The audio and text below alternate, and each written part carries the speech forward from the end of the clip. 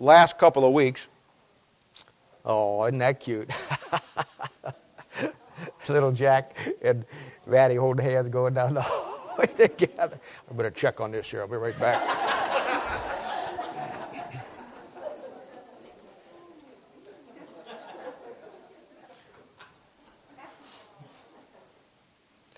Last week we studied the book of 2 Chronicles, and if you remember, we kind of set aside 1 Chronicles and 2 Chronicles and showed you how that they were really commentaries, the 1st and 2nd Samuel and 1st and 2nd Kings, that they don't go in the order. 1st and 2nd Samuel, 1st, 2nd Kings go in an order. 1, 2, 3, 4 cover a period of time, but 1st and 2nd Chronicles cover the same period of time. And we showed you how that from a Christian standpoint, it really, really, really shows you and I the aspect of ministry and the aspect of leadership. And where 1 Chronicles really focuses on us inwardly, what we need to be to the Lord Jesus Christ, and we saw some incredible, without a doubt, as far as I'm concerned, the greatest material in all of the Bible on you and I building a relationship and understanding what that means. And then we get into 2 Chronicles, and it's focused outwardly.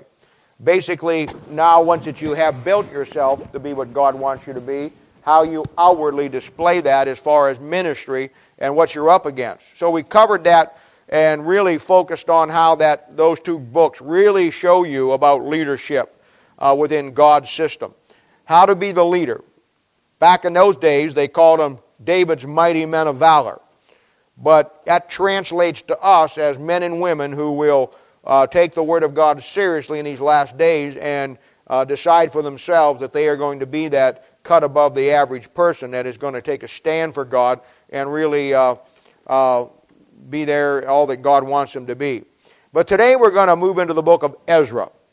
And the book of Ezra, now, we're going to have to stop for a moment and we're going to have to explain some things in the Bible here. Now,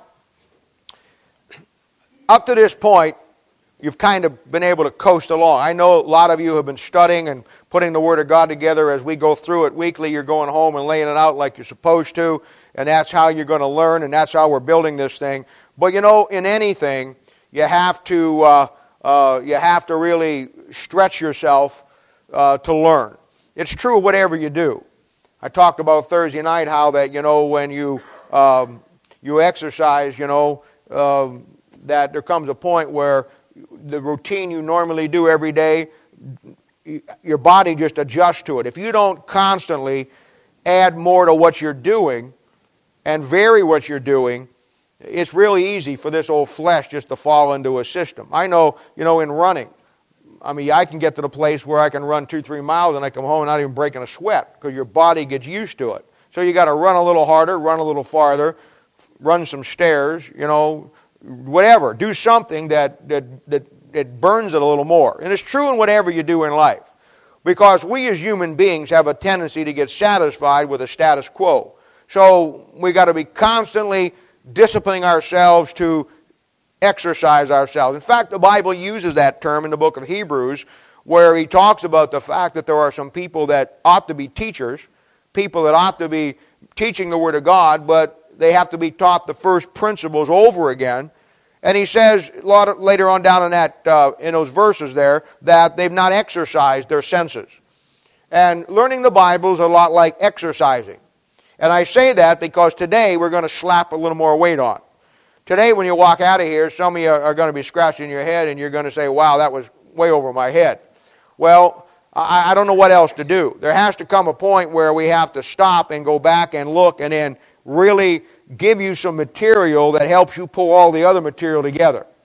And if you're working through it and you're doing what you're supposed to be doing, you know, you may not understand all of it, even though I'm going to try to break it down as easy as I can today and make it enjoyable for you as far as from an aspect of really seeing it and laying it out.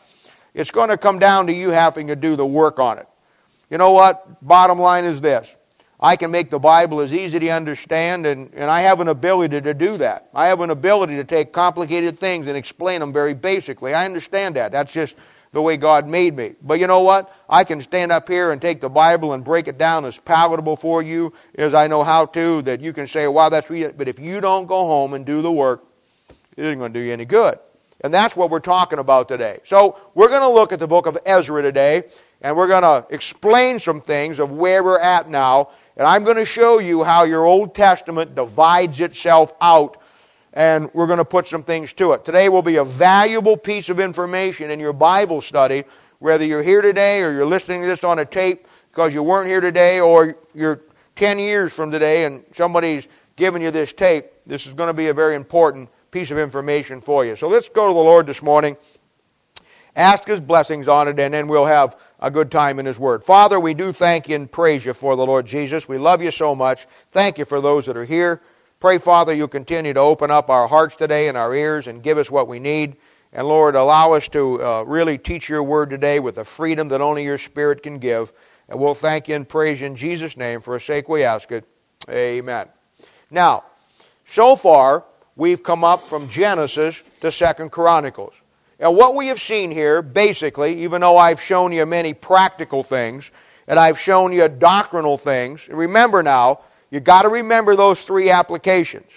Three applications of Scripture are very basic. The historical means it actually took place in history, and it's a way that you can trace God through history. The prophetic always deals with the prophecy that it always goes around the coming of the Lord Jesus Christ, or the establishment of the kingdom of heaven at the second coming of Christ. All the prophecy, when I talk to you about something being a doctrinal application, I'm talking about a prophetic application. It has to do with the second coming of Christ and the establishment of that kingdom. And then we talk about the inspirational application. That's something that strengthens you. It's something like we saw in 1 and 2 Chronicles, where you can take that and apply it to your own life. One book inwardly, one book outwardly. And of course, that's how the Bible lays it all out. But up to this point, we have been focusing on the historical account. My job is to give you an overview understanding of the Bible. My job is to help you understand where you're at in the Word of God, whatever you hear somebody teach. And that comes because you're going to have to get a picture in your mind of the picture that the Bible paints, and that's what we're doing. Now, from Genesis to 2 Chronicles, we've seen the calling of the nation of Israel. We've seen the formation of the nation of Israel. We've seen the establishment of the nation of Israel. And we have seen the downfall of the nation of Israel. So far, from Genesis to 2 Chronicles, and that's where we're at right now, getting ready to jump into Ezra, but so far, from Genesis to 2 Chronicles, we've come through almost 2,400 years of history. Now, I know that just seems like a few short books, but historically, that's almost 2,400 years, depending on how you count it. And what we've seen now, is the establishment, and we talked about it before we ever started our Bible. I talked to you about the kingdom of God and the kingdom of heaven. What we're following here is the establishment of those two kingdoms. Sometimes one of them's here, sometimes none of them's here, sometimes the other one's here, sometimes they're both here. And we have laid that out for you way before we started our Bible. So if you've got that material, then you know where we're at. And now, when we come to the end of 2 Chronicles and begin to move into the book of Ezra, we're at that great major shift in the Bible that we've talked about a couple of weeks ago. We talked about the word dispensations. And a couple of Thursday nights ago, Rebecca asked about the dispensations, because I didn't go into it in detail, and I told you there was 9 or 10 of them, or 11, how you counted them, and she asked that question on Thursday night, so I went through those dispensations. And those of you that were there, you now have that piece of information, which is going to be invaluable to you as you come on down. And I want to say this again. That's why we have Thursday night the way we do. I'm giving you a lot of material. A lot of us are meeting one-on-one. And on top of that, I want to have you a place where you can come to grab the material that you need. That you can say, hey man, you said this Sunday, I'm in the middle of studying this thing out. I don't understand this. That's what we have got to have. So right now, between 2 Chronicles and going into Ezra, we have a major shift. We are now in a dispensation change, and we now enter into the times of the Gentiles. And this is a very important shift in your Bible. We talked about that a couple of weeks ago, spent the whole time on it. Now let me break down for you the complete Old Testament. And this makes the Bible easy. And that's what we're after. We want to make the Bible as easy as God intended it to be. And I want to break down the complete Old Testament, and when you begin to do that, you'll find that the Old Testament breaks down into 3 categories. It's real simple. 3, because the order of pattern of things that God made, Romans chapter 1, verses 19 and 20, is always after Himself. And He is a Trinity God, a triune God. God the Father, God the Son, and God the Holy Spirit. So everything that God makes, He's going to make after that pattern which was Himself. We've talked about that many, many times. Now, when we get into the New Testament also breaks down into 3 categories, but we don't need to worry about that right now. We're going to talk about the 3 categories in the Old Testament, and then put all of these books that we've been through and where we're going into these categories. Because what I want to begin to do is paint for you how the Old Testament lays itself out. And we're going to paint 2 pictures. We're going to paint a picture of the Old Testament. That's what we're doing right now. And later on, we're going to paint a picture of the New Testament. And you're going to see that those 2 pictures are a composite. We're going to study them separately, but there's going to come a time that we're going to merge the 2 pictures, and the picture that God wants you to see is going to come about. That's exactly how you do it. Now, the first category, and there's 3 categories, the first category of books is called the historical books. There are 17 books in that historical category. They run Genesis, Exodus, Leviticus, Numbers, Deuteronomy. These are all books that we studied. Joshua, Judges, Ruth, 1 Samuel, 2 Samuel, 1 Kings, 2 Kings, 1 Chronicles, 2 Chronicles, Ezra, Nehemiah, and Esther. Those books form for us what we call the historical books. Those historical books, as you notice, we have been coming through Genesis, Exodus, Leviticus, Numbers, Deuteronomy, Joshua, Judges, right up through that. And what we have been laying out is the historical formation of the kingdom of heaven. And that's a very important thing to see. Now, the second category is what they call, or what we will call, the prophetic books. There are 17 books in the prophetic category. It would be Isaiah, Jeremiah, Lamentations, Ezekiel, Daniel, Hosea, Joel, Amos, Obadiah, Jonah, Micah, Nahum, Habakkuk, tobacco for those of you that smoke, Zephaniah, Haggai, Zechariah, and Malachi. And those books are called the prophetic books. Those books deal with the men that God sent to the nation of Israel during the historical books from 1 Samuel up to the book of Esther. And those men were men. If you notice, the first historical books are not named after men other than Nehemiah, Ezra, and Esther. But all of the books, other than Ruth, but all of the historical books are focused on historical events that deal with the nation of Israel as far as their establishment. The prophetic books are all named after the men, who are prophets, who take their message to the leaders of Israel during the historical period. Now, we have a third category, and there's 5 books in this category, and these books are called the wisdom books. These books will be Job, Psalms, Proverbs, Ecclesiastes, and Song of Solomon. Those books form for us the heart of the Bible. Those books are the foundation of truth in the Bible, of which every other book of the Bible, Old Testament and New Testament, are founded on. Those books are the cornerstone of your Bible. That's why they're called the wisdom books. Those books can be equally equated. You have a body, soul, and spirit. The wisdom books can be equated with the soul of the Bible.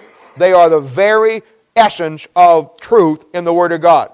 They are the books, and I'll say it again, they are the books that every other book in the Bible, every doctrine in the Bible, every truth in the Bible, every message you ever heard about the Bible that was biblical, and everything anybody ever said in the rest of the Bible, before or after, are found in those wisdom books. In time, don't worry about it today, but in time, those books, when you get into your own personal study that goes beyond where I can take you, you're going to have to learn those books. those books are going to be absolutely crucial to you really putting the Bible together as far as all that God is teaching. So there's your three categories. Now, the historical books from 1 Samuel to 2 Chronicles, and the prophetic books that we've talked about, the 17, they break down around the time period of the captivity. Now keep in mind, at the end of 2 Chronicles chapter 36, the nation of Israel goes into captivity. They are in captivity 70 years. During that 70 years, we see the times of the Gentiles where the world is completely run by the Gentiles. The times of the Gentiles don't end until the rapture of the church, as far technically speaking. And we're going to talk in technical terms and not get into the deep things of the Bible. We're just going to talk in a technical sense. That times of the Gentiles run from 606 BC up to the rapture of the church. In other words, we are still in the times of the Gentiles, technically speaking, as we speak today, and we will be until the rapture of the church. In the rapture of the church, God takes out the Gentile church, and He again turns His attention to the nation of Israel, and that ends the time of the Gentiles and the reestablishment of the nation of Israel through the tribulation period.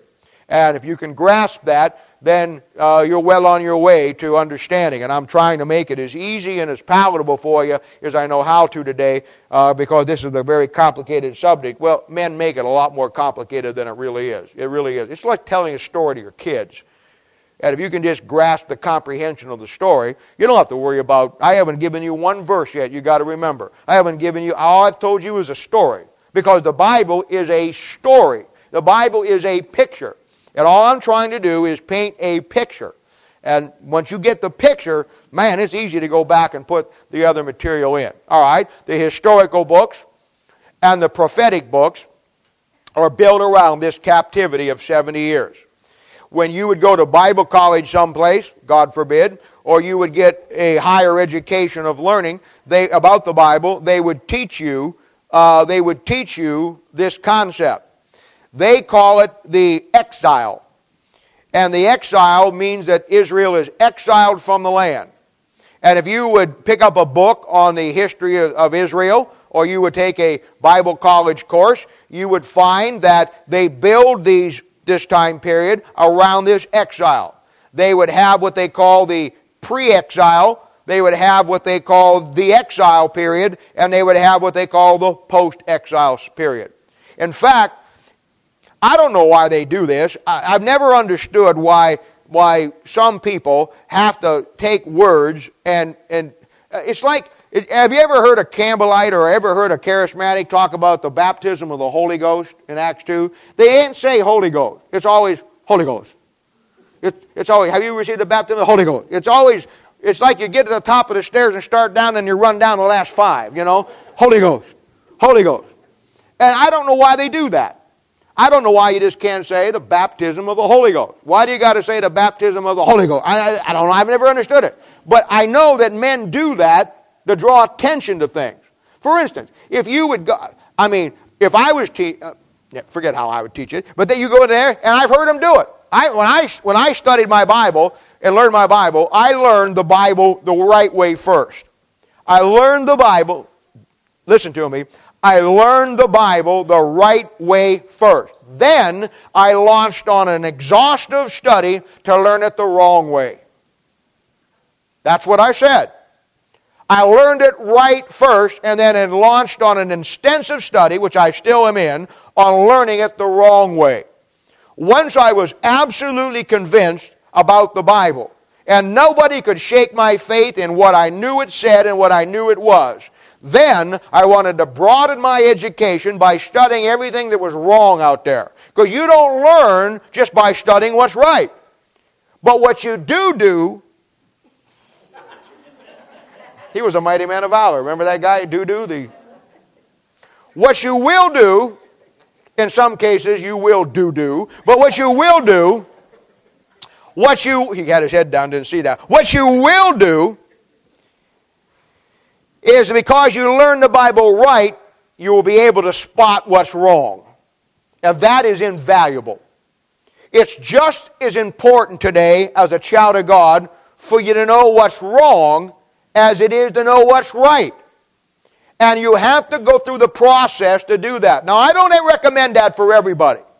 And I'm very careful when I say that, because the average person, thinks that they're smarter than they are, and so they get out there and they haven't spent the time learning the Bible, so they jump into things that are wrong, and then they find out they get confused, and then they get swayed to another bad teaching because they really don't know the Bible to begin with. But when you firmly understand the Word of God, you realize what you've got, and nobody's going to shake your faith in it, and then you want to study what's wrong to emphasize what's right. And I remember ordering a set of tapes from some college, that were teaching on courses, and I wanted to learn what was being said on the other side of the fence. And I'll never forget, this guy was talking about the captivity of Israel, and he was talking about this very same thing. And just like the Holy Ghost people, when he got up there and he talked about all you have to do is say, here we have, before the exile, during the exile, and then after the exile. No. He's got to really impress him. He gets up there, and I don't know what he looked like, but he looked like he must, if I could have put a voice to he looked like he was about 5'4". He looked like he had big glasses. He looked like the nerd of your life, and he looked like that he had a little mustache and a little beard goatee that he was trying to grow. That was the evidence of thing not seen, and it was just an incredible thing. And he was up there, and he was talking about the pre-exilic. Exilic sound like a bullet going across the battlefield someplace. Pre-exilic, the exilic, and the post-exilic. And he was putting the emphasis on the exilic, just like they put on the Holy Ghost. And I could never understand that. But they do that to impress you. Now, if you want the classical, and I can teach you either way, because you don't believe this, but I can be pretty high class when I have to be. You don't study what's wrong without learning how to teach what's wrong and learn how to play the game. And I can do it. If you want the classical, then it's pre-exilic, exilic, and post-exilic. If you want it down where we can all understand it, and the way I would teach it, it runs like this. Before God kicked the snot out of them, while God was kicking the snot out of them, and after God kicked the snot out of them. That is pre-exilic, exilic, and post-exilic. That's the way it works. When you understand that all of these historical books from 1 Samuel to 2 Chronicles and the prophetic books break down around this 70-year captivity, around before the exile, during the exile, and after the exile, then you begin to see how it begins to come together. And it's important because what God is doing here is God is establishing reference points. And you have to get those reference points down.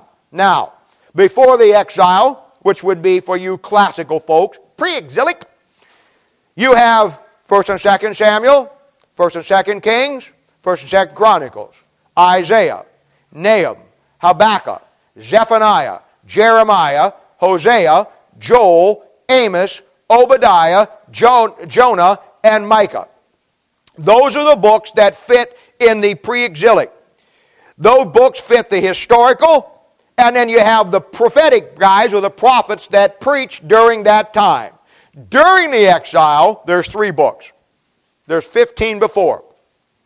During the exile, there's Ezekiel, Daniel, and Lamentations. That's during the 70 years. After the exile, you have Haggai, Zechariah, Malachi, Ezra, Nehemiah, and Esther. Those are the books after the captivity. Now, here's what you have. The historical books are a record of the leaders of Israel and the establishment of the nation of Israel through a course of history that runs 2,400 years. They go into apostasy, and then God sends them prophets. Those prophets preach before they go into captivity, during the captivity, and then in Ezra, Nehemiah, and Esther, they go back at the end of the captivity, and the prophets preach during that time. God does this to establish landmarks, reference points. It's Proverbs chapter 22 that tells you this. And oh my, this is so important. The Bible talks about that we are not to remove the ancient landmarks. If you remove the ancient landmarks, the Bible says you enter into the fields of the fatherless and have no earthly idea where you are at. The fields of the fatherless is what you'll get today in secular education about the history of America, the history of the world, the history of Europe, however you want to study it. You will get a Gentile perspective of history that says nothing about God, says nothing about the nation of Israel. Therefore, they're like a fatherless child who doesn't know who his father is, don't know who his mother is, who's wandering through life, knocking on doors saying, "Are you my dad? Are you my mom? You look like me. Or you could be my..." You have no idea where you come from. And that's where we're at today. You lose the Jew in history, and you lose history. It's as simple as that. Now, I said all that to say this. Last week we saw 2 Chronicles chapter 36. We saw the beginning of the times of the Gentiles. We saw the beginning of the captivity. And remember, the captivity and the times of the Gentiles are two different things. The times of the Gentile is a period that runs from 606 and the 2 Chronicles up to the rapture. The captivity is 70 years period of time within the times of the Gentiles. It's when they are under the Nebuchadnezzar rule in Babylon. And we see that during this 70 years, that's when Lamentations, Ezekiel, and Daniel. And some people don't put Lamentations in there, but it's so close, we'll put it in there. It doesn't really make any difference, but it's right there. All right? The next book now we have is Ezra. The book of Ezra takes place after the 70 years of captivity. Let me tell you what happens. They go into captivity. Nebuchadnezzar, Babylon, takes them captive. During the 70-year captivity, Babylon gets taken over by Persia. All this material is in the book of Daniel for you. In fact, Daniel, the book written during the captivity, is one of the greatest books in the Bible that show you the times of the Gentiles and puts America, Russia, and Great Britain all in perspective for you at the end, right before the Lord comes back. We don't have time to get into that. We'll talk about that when we do come through the book of Daniel. Now, during this book of Ezra, we see that Cyrus, king of Persia, they have defeated Babylon. And now they take over running Jerusalem. And Cyrus is an interesting guy. He's the king of Persia. And he allows the Jew to go back at the end of the 70 years. Once Babylon has been destroyed, Cyrus allows them to go back. And when he allows them to go back, he allows them to return. They never again become the great nation that they once were. The kingdom of heaven, for all practical purposes, gone now. It will not be back till Christ shows up. There's never a time now for the next 400 years that the nation of Israel is not under Gentile bondage. She never regains her great status for the next 400 years. The kingdom of heaven is gone. And what we have during this period of time in these books, Ezra, Nehemiah, and Esther, what we have during this time is God setting up the world and laying out the world system, preparing for the first coming of the Lord Jesus Christ. In other words, what you have during these 400 years, even though Israel goes back, even though Israel is back in the land, they never have the land to themselves. They're under the domination of some Gentile, and they never have the land back to themselves. And during that time, God does His work to prepare people, nations, and everything for the coming of His Son 400 years later. And the devil does his work to frustrate that plan, to cancel out that plan, and to do everything he can to wreck the first coming of Christ when the Lord shows up. Now, with this, what I've just mentioned to you, you have two great principles that I just got to touch on here for a second. First of all, with Cyrus, king of Persia, you have a great illustration of how God uses unsaved nations to accomplish His purpose. Cyrus was not a believer. There's no indication anywhere, shape, or form. He recognized who God was, but there's nowhere, shape, or form anywhere in history and not in the Bible that Cyrus ever adopted God as his God and did away with all the other things that was going on. No. What it shows you here is, and this is so important, because you see it today, and it's the answer to many things we don't understand today behind the scenes of history. What you have here is an establishment of a principle that God has a plan. and God is going to accomplish that plan, and you can either get on the bus and be part of the solution, or you can stay off the bus and be part of the problem, but God will use you to do what He wants to do. I think the Bible calls this in the New Testament vessels of honor and vessels of dishonor. God will use you either way, because the bottom line is God is going to establish His people, He's going to establish His kingdom, and God is going to get the honor and glory out of that whether you like it or not, and He's going to do it. Cyrus could choose to be a willing vessel or an unwilling vessel, but God used him. And once you see that fact, then you see history, God using nations to twist them and use them to bring His people right back where He wants them to be for what God is trying to accomplish. The second thing we see, which is so vitally important, is the great principle of the cycle of Ecclesiastes chapter 1, that there's no new thing under the sun. And this great concept is simply stated as this: history repeats itself. If you miss that, you will miss more in life. In fact, a great man said one time, the only thing man ever learns from history is the fact that man never learns anything from history. Therefore, he is bound to repeat the mistakes of history, and he surely does. And I'm telling you, with those two pieces of information right there, you have enough to figure out 90% of what's going on throughout the Bible if you didn't get anything else. But boy, I'll tell you what, there's some incredible things that you see. Now what you see here, when they go back under Ezra, historically, you begin to see God setting up the nations and the land and the Jew for His Son at the first coming of Christ, and you see the devil during that 400 years doing everything he can to destroy what God is going to do. Now something else I have to show you here, and I told you there's going to be a lot today, and I'm doing my best to break it down for you. In fact, I'm working on a king-size headache right now because I'm like a 737 jet flying at 80 miles an hour trying to keep from stalling here. But this is, you know me, this is not my mode in teaching. My mode in teaching, and you got to run after me to catch it. Well, I'm in stall mode today, and I've got the throttles pushed back just about the engines will stall, trying to make this thing palatable, and I hope it's working for you, because I hope I'm not getting this headache for nothing. But anyway, I got to lay this out for you, and something else you got to see here. As you investigate the Bible, and you study the Bible, and you learn more about the Bible, and you start to put the meat on the bones, at some time in your life, you're going to have to begin to really embrace some of the other teachings that are out there. And you're going to find that the theme of the Bible, you should already know this, is the second coming of Christ.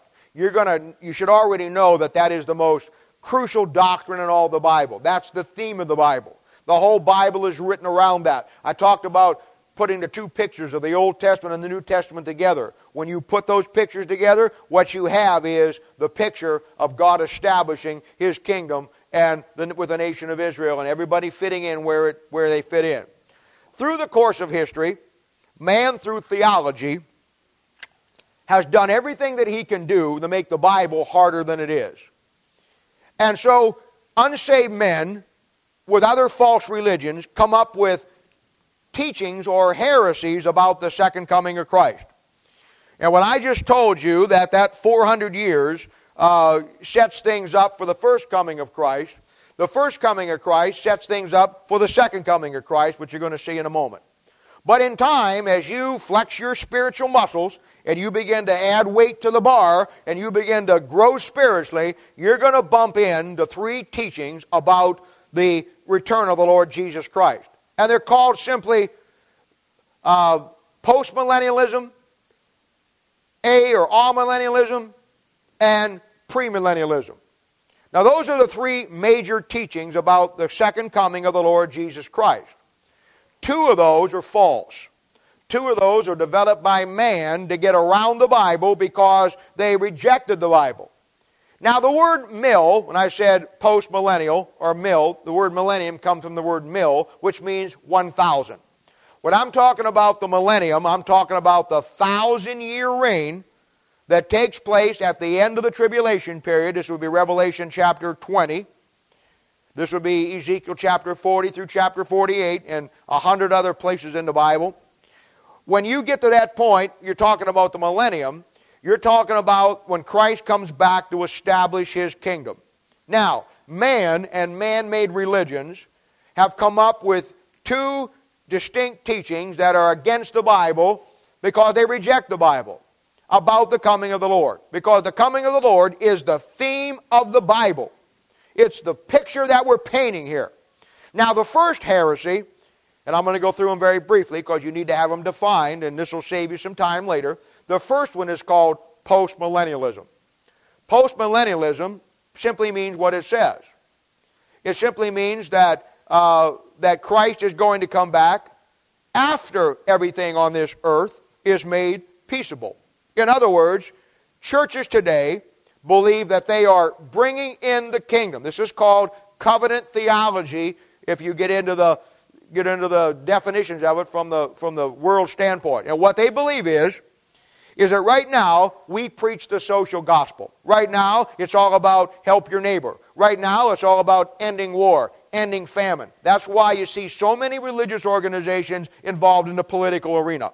They begin to get involved. They want to bring peace on earth. They want to bring all the thing, get everybody together. That's why they're against digging for oil in Alaska, because we got to make the world a millennial haven, where everything is perfect and we can't kill the animals. That's why they're always looking at it's solving all the problems, loving everybody. It's never a negative, it's all a positive. Allow the gays to come in, allow this to come in, allow everybody to come in, because we're all God's children, and we get to the world to one big marshmallow like floating in a cup of cocoa, and everything is just nice and warm and fuzzy, that Christ will say, you guys have done a really good job. Now I'm coming back. That's postmillennialism. The people that teach that, basically, just so you know, will be people like your Methodist church, your Lutheran church, the Catholic church, the Presbyterian church, people who adopt the covenant theology. Notice, all of those groups, except the Catholic church, are what we call Protestants. They come out of the Reformation, protesting the Roman Catholic Church, but all of them bring certain doctrines with them, and postmillennialism is one of them. This particular group of people believes that God is all finished with the Jew. He believes that everything I'm giving you about the established nation of Israel is not going to happen, that the Jew rejected Christ, therefore that was their last chance. They now, whatever church they belong to, that church has taken the place of the nation of Israel, so now it's their job to bring it in. And that's basically what they teach. Another group would be your group that believe amillennialism. Amillennialist is someone who believes that the Christ is not coming back literally. He believes that Christ's return is spiritual. Where the postmillennial does believe that Christ comes back literally, just the fact that He makes the world a safer place to live and then He comes back, the amillennialists take the position that Christ is not coming back literally. That He's coming back, His kingdom is a spiritual kingdom. And the kingdom is, in many religions, it's already come. So they reject the book of Revelation. They reject the nation of Israel. They themselves believe, again, that God is all finished with Israel, and God now is establishing Himself, through that procedure of this particular church. Now, the churches that go along with this will be the Catholic Church. The Catholics go both ways. I've talked to priests that believe it one way. I've talked to priests that believe it the other way. So they're kind of flip-floppy on it, depending on, where they're at with it. Jehovah's Witnesses teach this. They teach, basically, that Christ has already come. And that's why, in their theology, only 144,000 people are going to make it, because they read that in the Bible, think Christ has already come, so, there you are. Church of Christ believe this. Church of Christ do not believe the book of Revelation whatsoever. The reason why they reject the book of Revelation is because they believe that they are bringing in the kingdom through baptizing. And and here again, where the charismatic says Holy Ghost, and the College of Visitors says exilic, the Church of Christ can't say baptized. He got to say baptized. I've never understood that. For him, it's baptized. I don't know, but that's the way they do it. But anyway, that's beside the point. They believe, like the Mormon Church, like the Seventh-day Disadvantagists, like everybody else out there, that Christ isn't coming back. That He established their kingdom within Him. And that kingdom is established when in spiritually and not literally. Now, the biblical perspective And the one that is true to the Bible is what we call premillennialism. Premillennialism is the Bible's teaching on it. Down through history, you'll find, as we've talked about before, the true Bible line that comes out of Antioch of Syria, Acts chapter 11. We've talked about it before, how the true Bible line comes from there, and basically the true Christians come from there.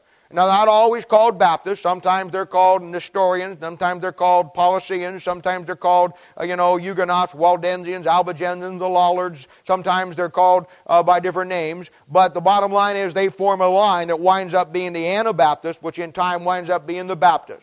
There's 4 or 5 distinctives that these people always believed. We don't have time to go into all of them, but one of them was premillennialism.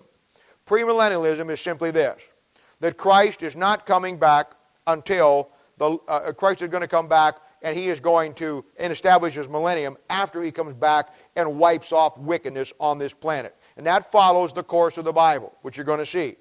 It simply is stated as this, that Christ is not going to establish his kingdom until he comes back and rids the world of the wickedness. And he does this in Revelation chapter 19 and Revelation chapter 20. Now, I know that's a lot, but you must be getting it because my headache is getting more severe. Here we go.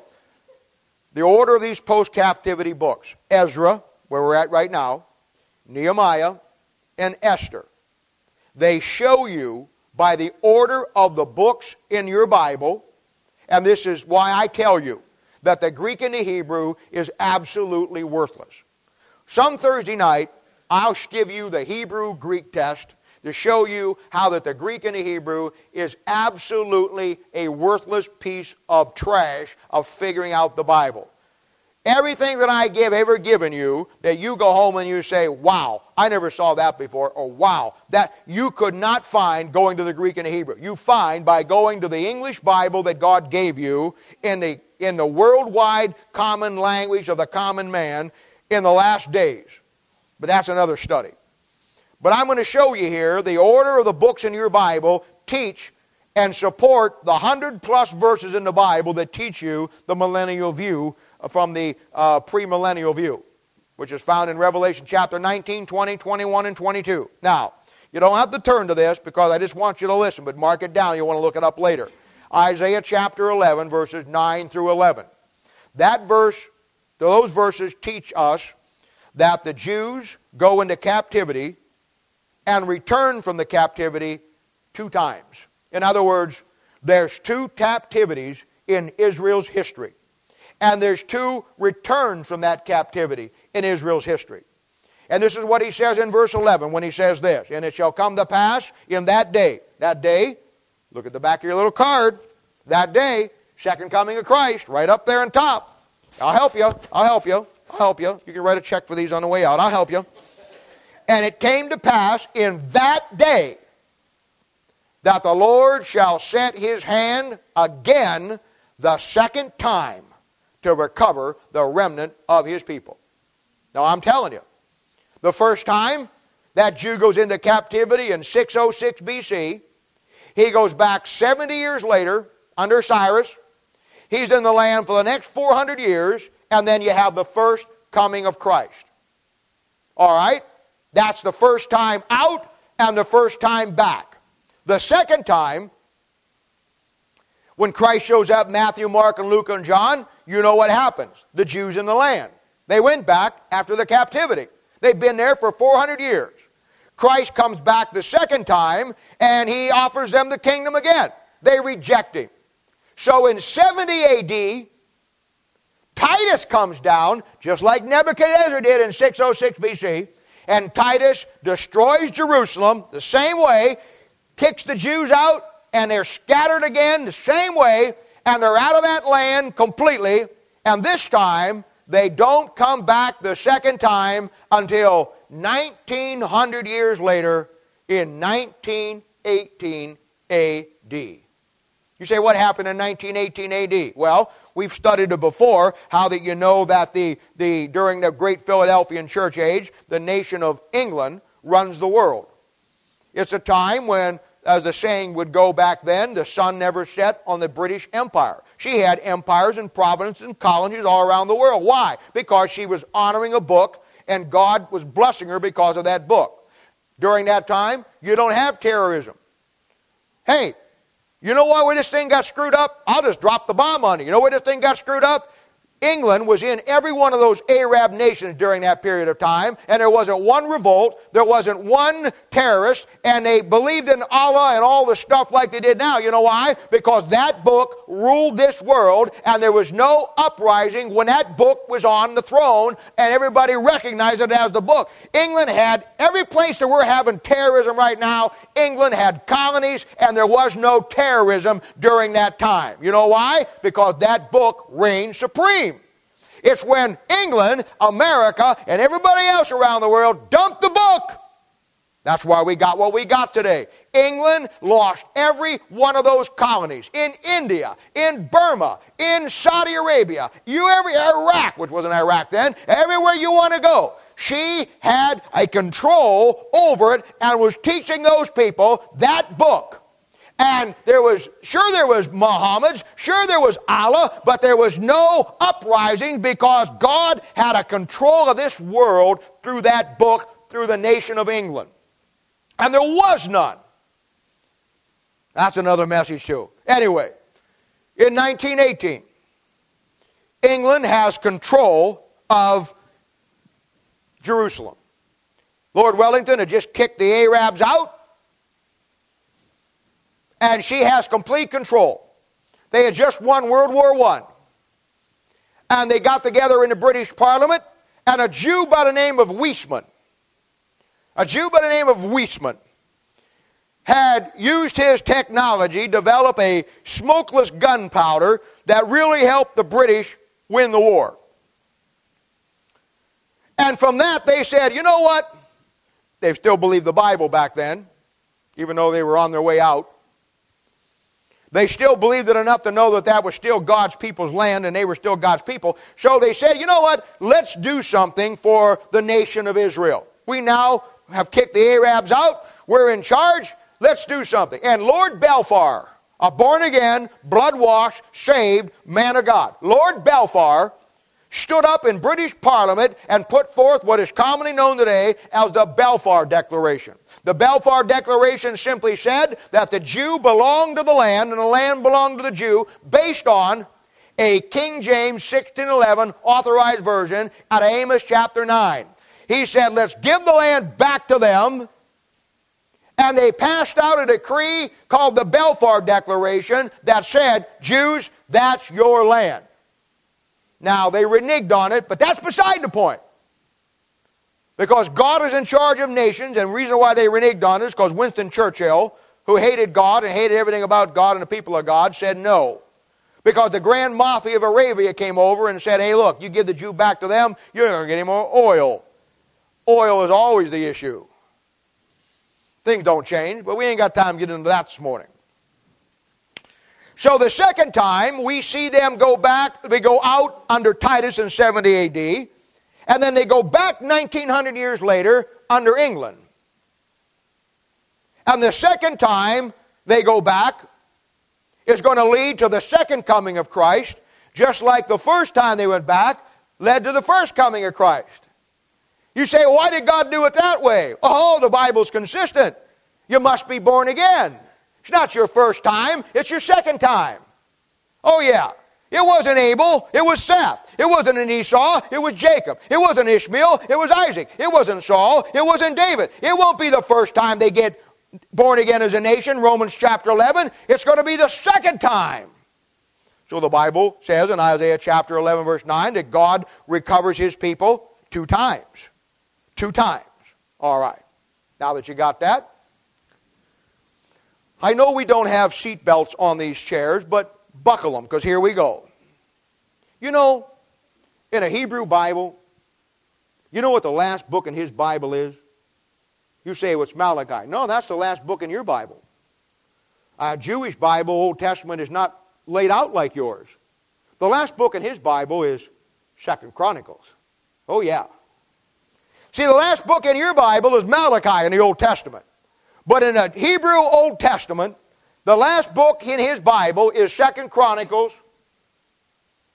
And in 2 Chronicles chapter 36, verse 23, Here's what that Jew reads. Every time he reads his Bible, every time he finishes his Bible for the last time, God fixed that thing so the last thing that old, rugged, apostate, God-denying, Christ-hating, Christ-killing, Christian-hating, self-arrogant Jew would read is that he's to go back to that land. Because the last verse in his Bible is verse 23 of chapter 36, and it says this, the Lord his God be with him, Israel, and let him go up. The last thing that Jew reads is he's to go back. He's to go back to that land. And that's why you have two captivities and you have two returns. You have the first captivity in 606. They go back 70 years later.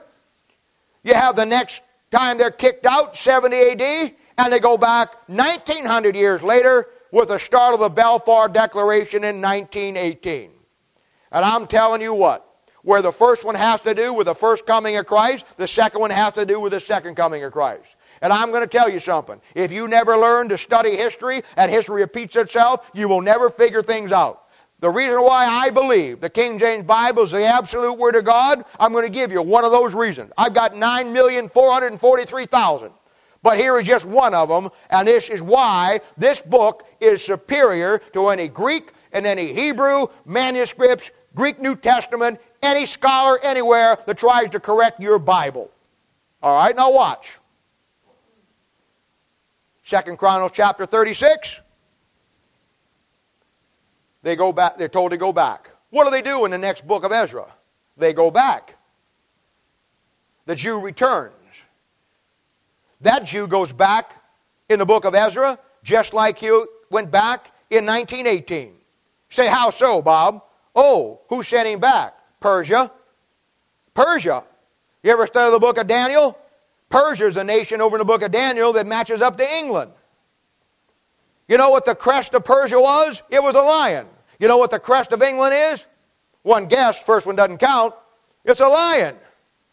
In the book of Ezra, that Jew returns just like he did in 1918 under the Balfour Declaration by a nation, Persia, just like he goes back in 1918 with a nation, England.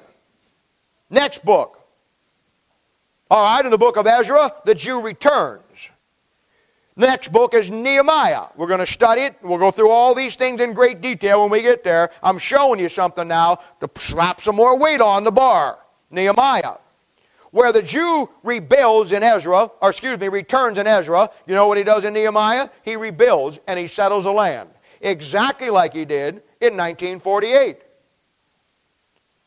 On May the 14th, 1948, the Jew opened up that scroll and read before the world that they were declaring themselves as the state of Israel.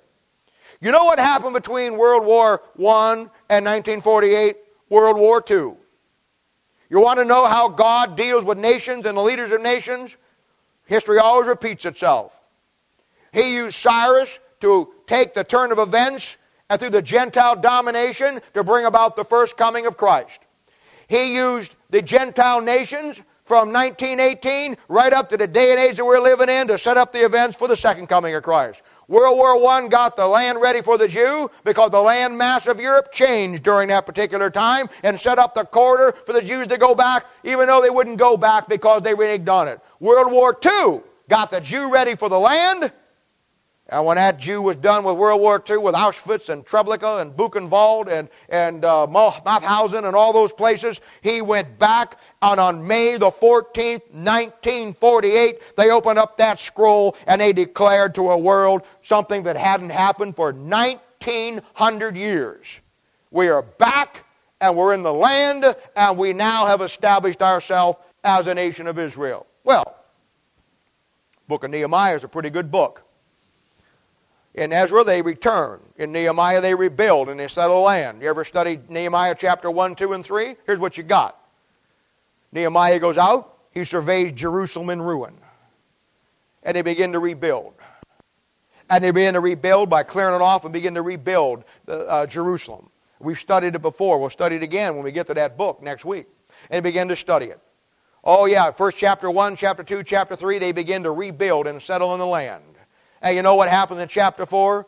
A man by the name of Salabot shows up. You know what Salabot does? He doesn't like what they're doing, and he's determined to stop it. Let me ask you a question. I don't know what you know about history, but I'm telling you right now, you better learn this fact. History repeats itself. You know what took place on May the 14th, 1948? Israel became a nation. They declared the world. One day later, May 15th, the Arab League attacked the Jews. Just like Nehemiah 1, 2, and 3, they're going to rebuild, and then Salabot, an Arab, says, no, you're not. They no more held up that paper and give their press conference, and the United Nations and America and everybody said, okay, we agree. And then the Arab League, made up of Saudi Arabia, Egypt, Iraq, Iran, Syria, all of those places, even though some of those nations weren't there then, they said, no, you're not, and they attacked them the next day to stop the rebuilding, just like Salabot did in the book of Nehemiah.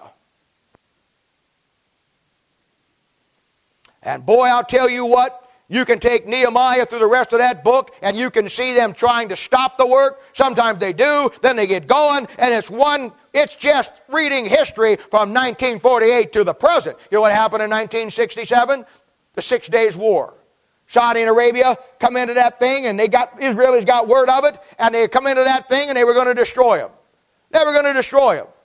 And the Israelis got a heads up on it, and they took their jets off first, and they destroyed the Arab and the Egyptian Air Force on the ground. They had every Arab nation, just like back here in the book of Nehemiah, they all had the support of all the other nations. The Saudis, the Iraqis, they had T-34 Russian tanks. They were getting arms and ammunition, AK-47 from Russia to wipe those Jews. The Jews had tanks left over from World War II that were sub-tanks. But you know what they had that the other one didn't have? They had a mandate from God that said that's your land, and them Jews took off and shot those MiGs out of the sky. Those tanks busted around the side and chased those Arabs out of there, and the United News and Newsweek and World Report all called it the 6 Days War. You know why? Because in the beginning, God worked 6 days and He rested the seventh, and those Jews kicked the crap out of Him in 6 days and rested on the seventh. You better learn some things about your Bible. That book of Ezra, they returned, just like they did in 1918. In the book of Nehemiah, they rebuilt in 1948 with all the same opposition. Oh, now here comes my book, Esther.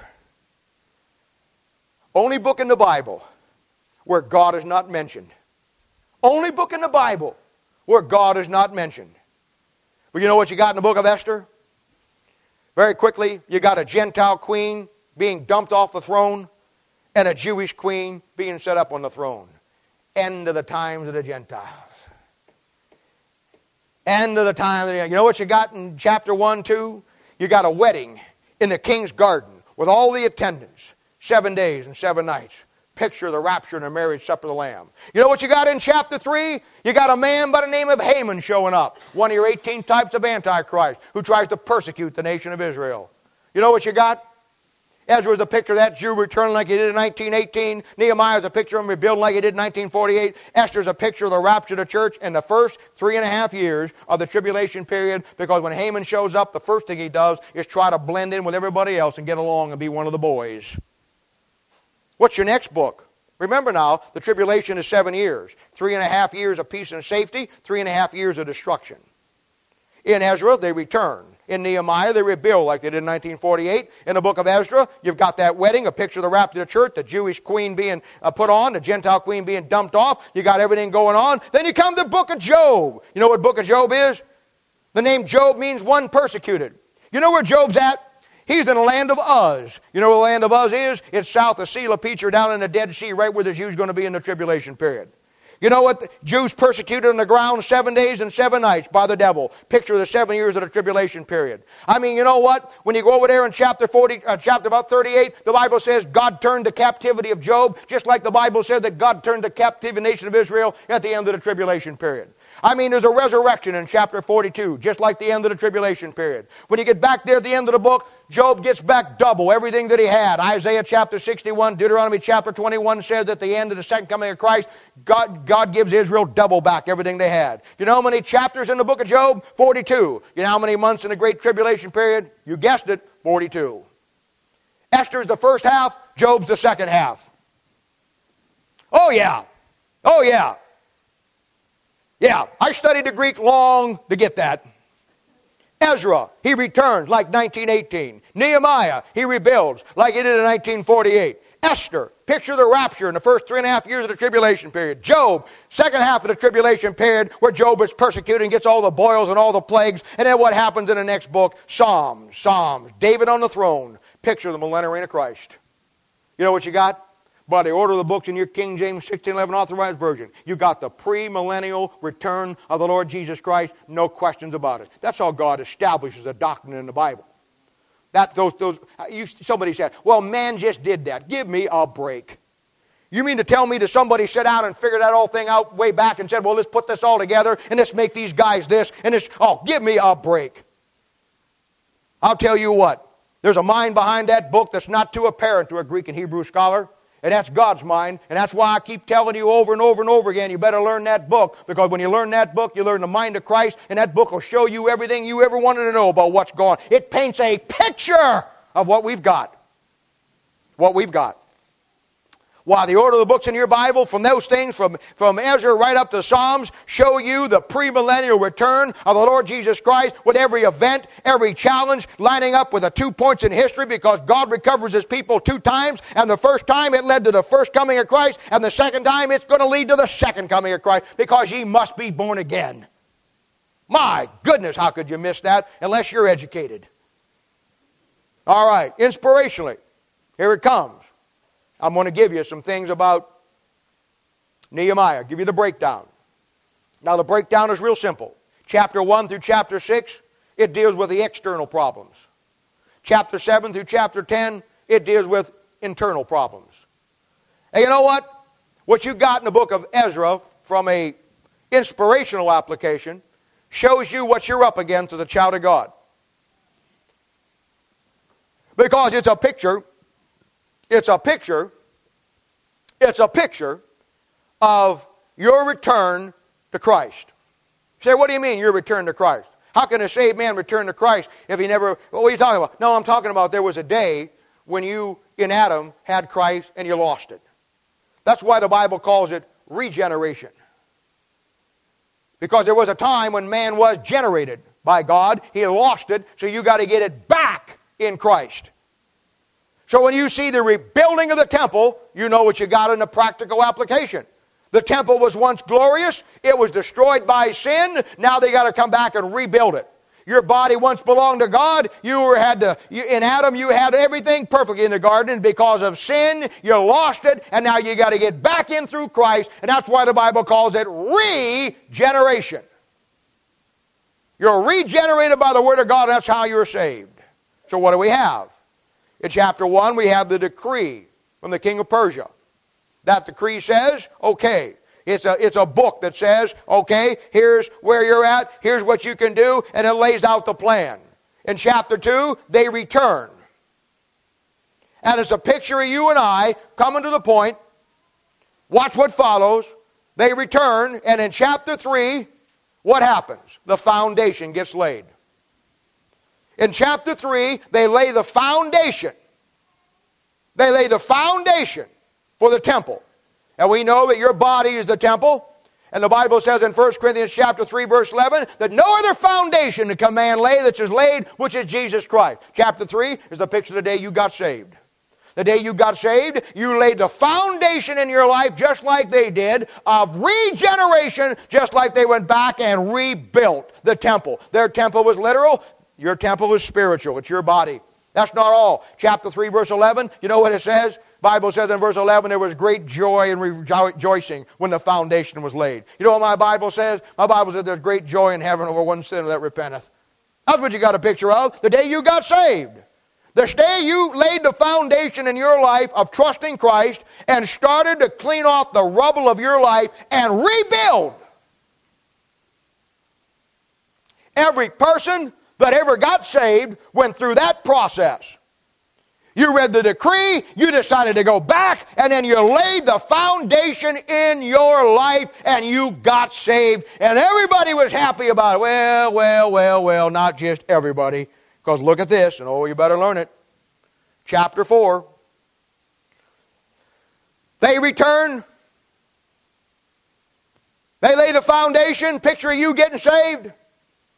You're happy, I'm happy, we're all happy. You start getting in the book of life that'll change your life. You start hearing messages that put you to a book instead of the world and education, and you're just so excited, and you go home and you tell your family, or you tell your friends, and you tell this, you tell that, and oh, my friend, look at chapter 4, and this one you want to look at. Chapter 4, verse 1. Now when the adversaries of Judah and Benjamin heard that the children of the captivity built the temple unto the Lord God of Israel, they came to Zerubbabel and to the chief of the fathers and said, let us build with you. And what starts here, my friend, is the adversaries.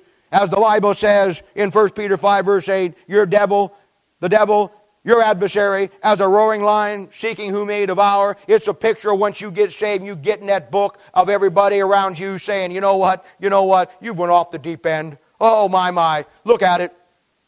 Chapter 4 verse 1 says, as soon as the temple started to be built, the adversaries show up. And they show up for two purposes. First thing it says down there is they weaken their hands. Your hands is your strength spiritually.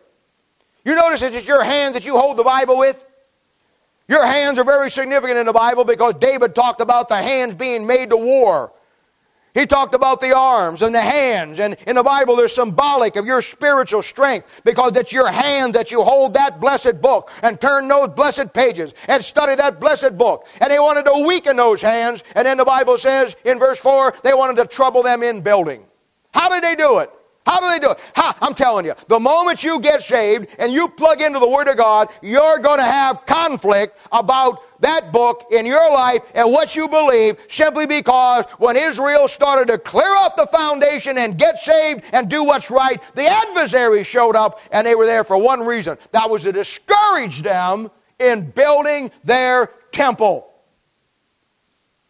Now, did you come down through here? There's 4 ways that they do it. Down in verse 5, the Bible says that they hired counselors against them. Verse 6 says they made accusations against them. Verse 12 said that they out and outright lied about them. And then the last thing in verse 2, they wanted to compromise. Oh, we'll build with you. And I'm telling you, you're going to find that once you start getting into that book, the people that you thought were your friends, I don't care who they are. Sometimes it's family. Sometimes it's people that you go to church with. Sometimes it's other Christians. Sometimes it's people that you just thought you had a close relationship with. When they start to see the power of God in your life because of the blindness that they have, and I'm talking about saved people. I'm not talking about unsaved people. I'm talking about the adversaries that want to weaken your hands, and they will discredit you. They'll discredit me. They'll discredit that book. They'll discredit everybody around it, just like they did the Jews, that they'll say, hey, you know what? Accusations, lies, and they'll compromise. They'll try to get you to do everything in the world. They'll lose the greatest book the world has ever seen. Now, that's chapter 4. In chapter 5 and chapter 6, we see what the problem was with the adversaries. Oh yeah, 5:9 simply says this. Here's the real problem. Then asked we those elders and said unto them thus, who commanded you to build this house and to make up these walls? You know what the question is? It's the question that it always is. You know what the real bottom line is with the adversaries? It's the same bottom line with the adversaries in your life when you try to love that book. It's authority. They wanted to know by what authority are you doing what you're doing. That's the issue. It'll always be the issue. The bottom line with people, they're not mad at you. They don't hate you. They hate the authority by which you have. Sometimes they don't understand it. Sometimes they're ignorant. Sometimes they're not dishonest people. They've never been taught. All my life, man, I've run into people that thought they knew everything in the world and didn't know anything. All this time, I found people all my life that hated that Bible, didn't know why. Anything associated with, it couldn't be. If I would take what I just gave you and Ezra through Psalms there, they'd laugh that off the thing and they'd just blow that away. But you know what? You threw them an open Bible in their lap and said, all right, show me what it is. They couldn't do it if their life depended on it. You know why? The bottom line today is the same bottom line down through history, which was the same bottom line with the scribes and Pharisees, which was the same bottom line down here in the book of Ezra. It was an authority. Men don't want you to have an authority. You know why? Because men want to be your authority. Oh yeah, take it to the bank, cash it, and save it.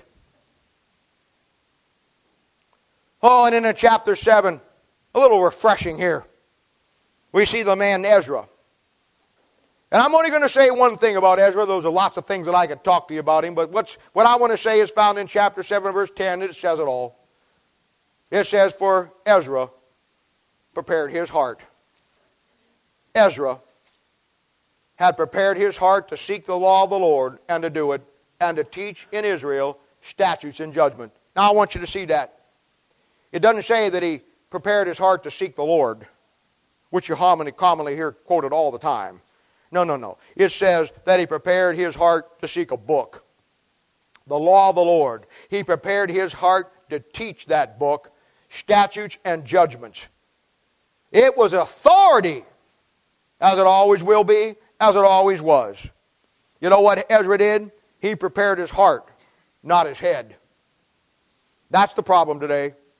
Men want to prepare their head, but they don't want to prepare their hearts.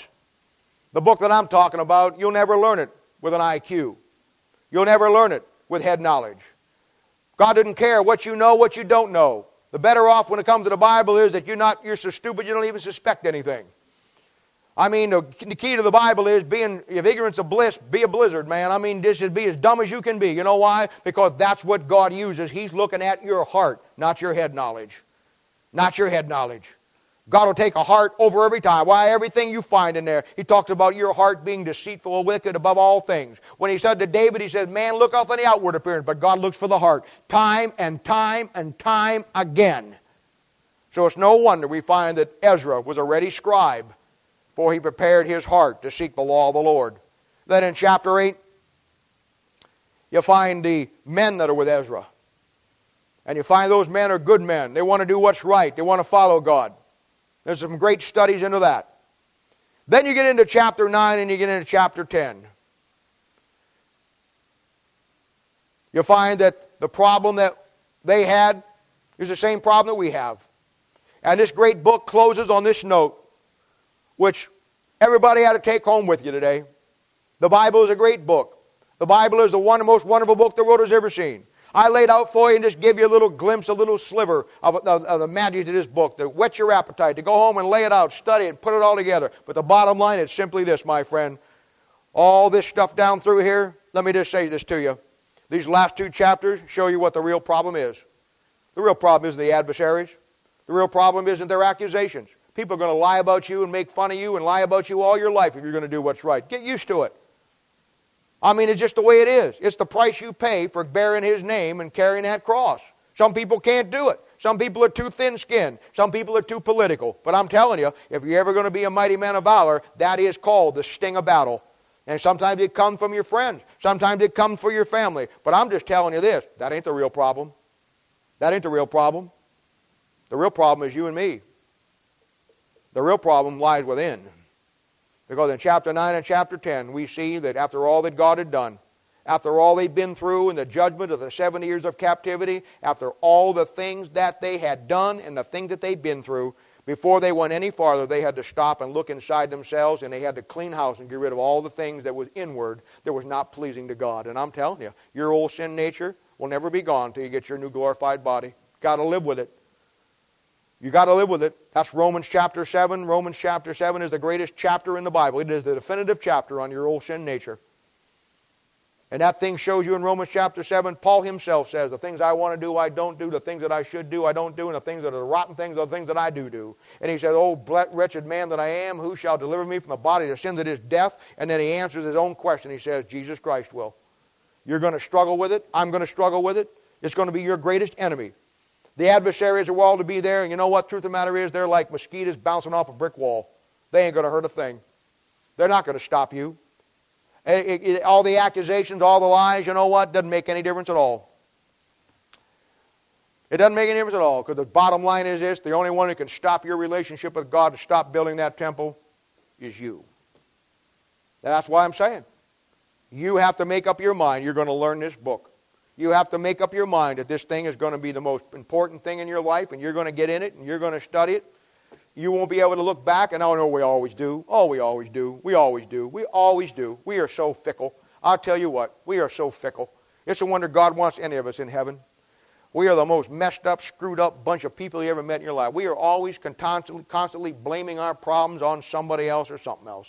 It is never our fault. It is always this. It is always that. It is always my circumstances are special. No, let me tell you this. It is you and it is me. We are the only reason why we aren't where we're at today. And I tell you this. You know, the first time you come in or you start to get into the Bible, I give you 5 years, man. I do. I give you 5 years. I give you 5 years. I give you 5 years just to figure out what's going on. I give you 5 years just to scratch your head and look around and say, yeah, this is what I want to do. But after that, you're on your own. Let me tell you something. I mean, if you've been saved 5 years or more, and you don't in a church where you get taught the Bible, you ought to know these things. This is nothing secret. This is some secret wisdom that I have that nobody else has. This is in the book, man. It all depends on what you make your life career, and it needs to be the Word of God. And that's what this thing's all about. And that's why when you come to these great books, you see the history. You see how it lays out. You see how the Old Testament breaks itself down to 3 categories, but you also see the practical application. Yeah, you see the doctrinal. You see how it's all prophetic and how that first captivity and that second return, or first return and that second captivity and that second return all figured around the first, second coming of Christ. Now that's great and exciting, but you know what? The bottom line is tomorrow morning when you get up and go back to the office and you have to face the world, the flesh, and the devil, tomorrow when the adversaries show up and start ragging on you again and nagging on you again, you know what? You're going to have a little more than that to get you to sustain you, and it's going to have to go down deep. I said it at the beginning of this message. You're going to have to settle in your heart like I had to. That are in any man, any woman, any child, any reading, any writing, any book, anybody in this world that's going to take from you what God has given you unless you let them. And it comes just determining in your mind, you know what? I'm going to be that mighty man of valor for God, whether you're a man or you're a woman. I'm going to be that man, that woman that God wants me to be, and I'm going to learn that book, and I don't care what I got to do it, I'm going to do it. That's the key. And that's where we're at. And that, my friend, is the book of Ezra. Let's pray. Father, we're so thankful today for the Lord Jesus.